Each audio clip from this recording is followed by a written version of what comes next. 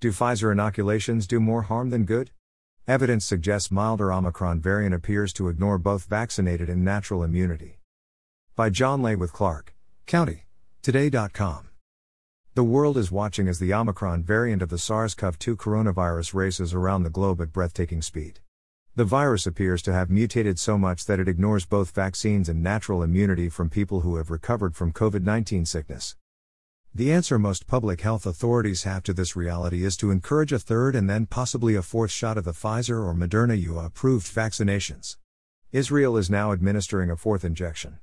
The timeline between boosters continues to diminish as cases rise. But the need for a booster is contradicted by data indicating the current inoculations do not prevent people from getting Omicron.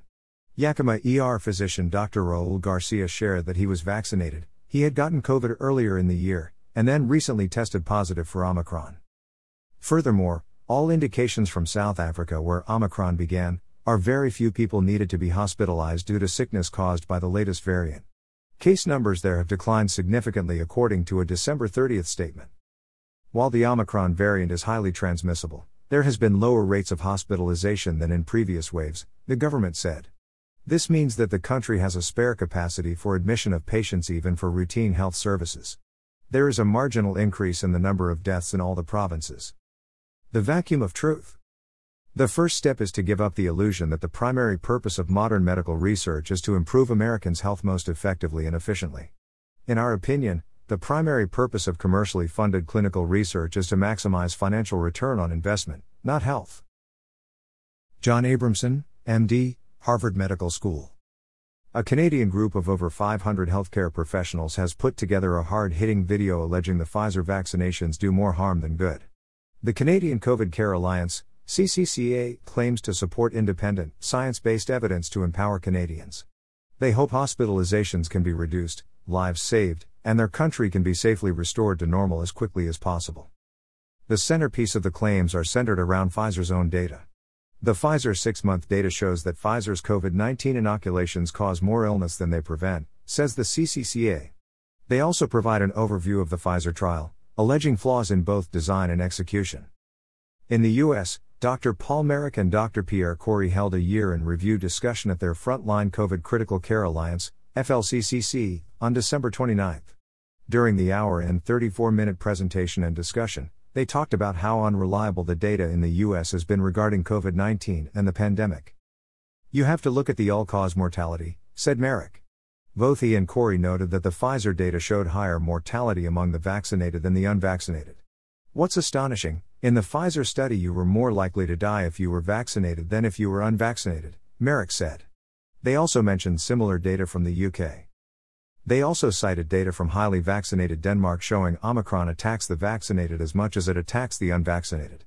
A Danish doctor said 75% of the country's Omicron patients are fully immunized with a 2-dose vaccine, while 9% of Omicron-positive patients have received a booster dose.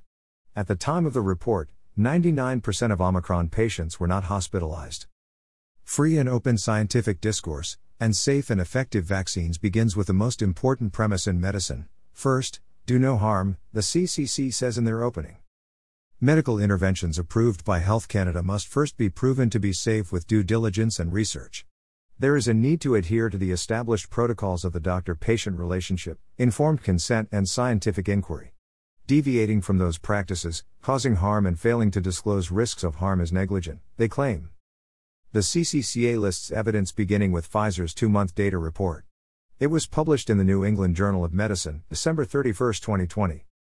The CCCA notes the report indicates there were 43,548 people in the report, not a controlled or randomized study. There was a treatment group that received inoculation, and a control group who received saline for 2 months, to see who developed COVID-19.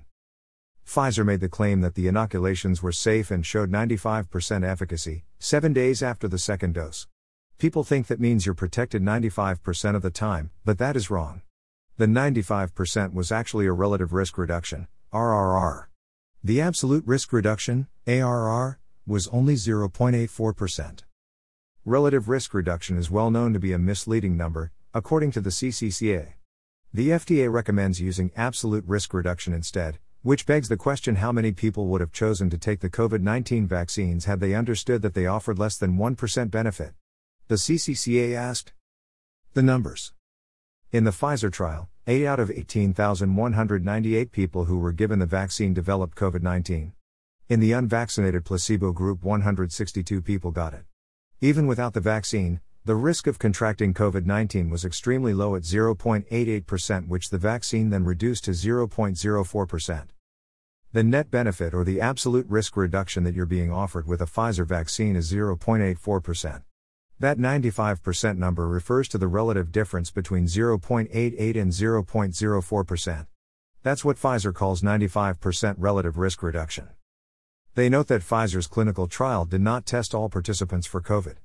Instead, investigators were instructed to test only those with symptoms. This means asymptomatic infection was missed, and results are unreliable due to the high level of subjectivity investigators had in their ability to manipulate results. According to the CCCA, Pfizer's clinical trial data shows a total of 20 deaths in the group that received the vaccine compared to 14 deaths in the placebo group. Pfizer originally planned a 3-year blind study of their vaccine with 42,000 participants. Half would get the vaccine and half would get a saline, placebo. The participants wouldn't know which group they were in until the end of the 3 years. Instead, Pfizer ended the initial phase of the study after just 2 months. They unblinded the study and offered people in the placebo group the opportunity to take the test vaccine. They had collected only 2 months of data instead of the planned 36 months of data. The vast majority of the placebo group moved into the inoculated group. In early 2021, there was no longer a control group to compare with the inoculated group. For the rest of the trial, there was no way to assess long-term effectiveness or safety. The Pfizer 6-month data report came out September 15, 2021. This report indicated an efficacy of 91.3%, meaning the inoculated group showed a reduction in positive cases compared to the placebo group. But shockingly, the inoculated group also showed an increase in illness and deaths. There's no benefit to a reduction in cases if it comes at a cost of increased illness and death, the CCCA says. Pfizer supposedly is missing data for thousands of participants, many of whom were suspected to have COVID in the vaccinated group but weren't tested. If they were included, it would have reduced the relative risk reduction to 19%, less than the 50% eligible for emergency use authorization, EUA.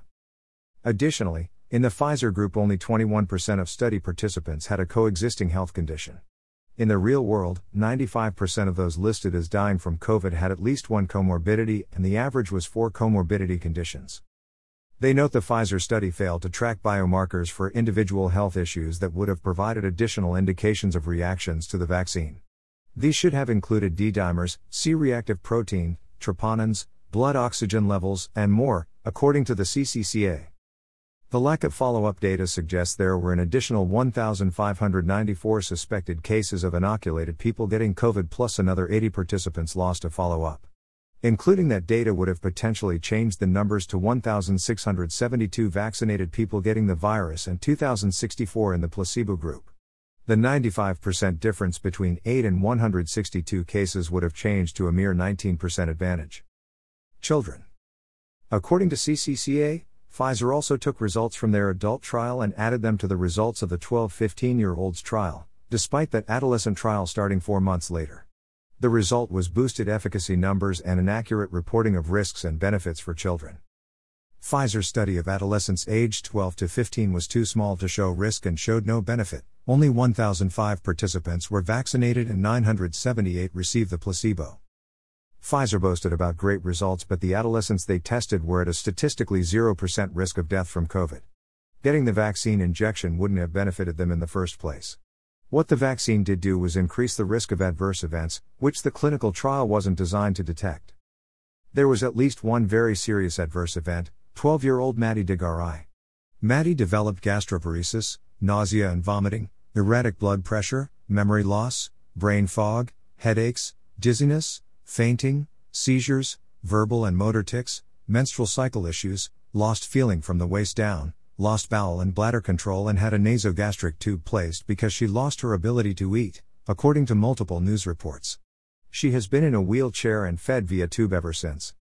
In Pfizer's report, her adverse reaction was described as functional abdominal pain, rather than the significant health problems Maddie and her family are now dealing with. Pfizer also used predictive modeling and stated their vaccine will cause myocarditis but said there would be 0 deaths.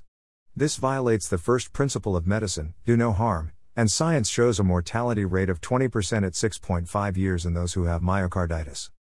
Medical interventions are supposed to be proven safe before they are rolled out in the population. Yet Dr. Eric Rubin, one of the 18 members of the FDA advisory panel who voted to approve the inoculations for children 5 to 11, actually said the opposite. He suggested that a population-level rollout was an appropriate way to test for adverse events. Rubin is the editor-in-chief of the New England Journal of Medicine, which published the Pfizer trial reports.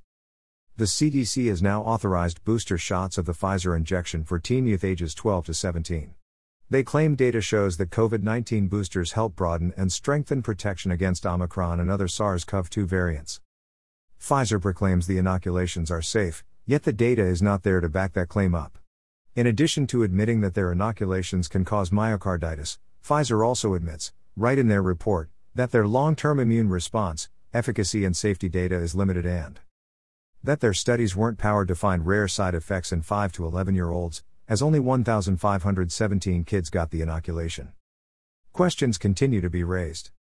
On November 2, the British Medical Journal published an article about their investigation into Ventavia, one of the research companies Pfizer hired to conduct the trials. It's quite damning.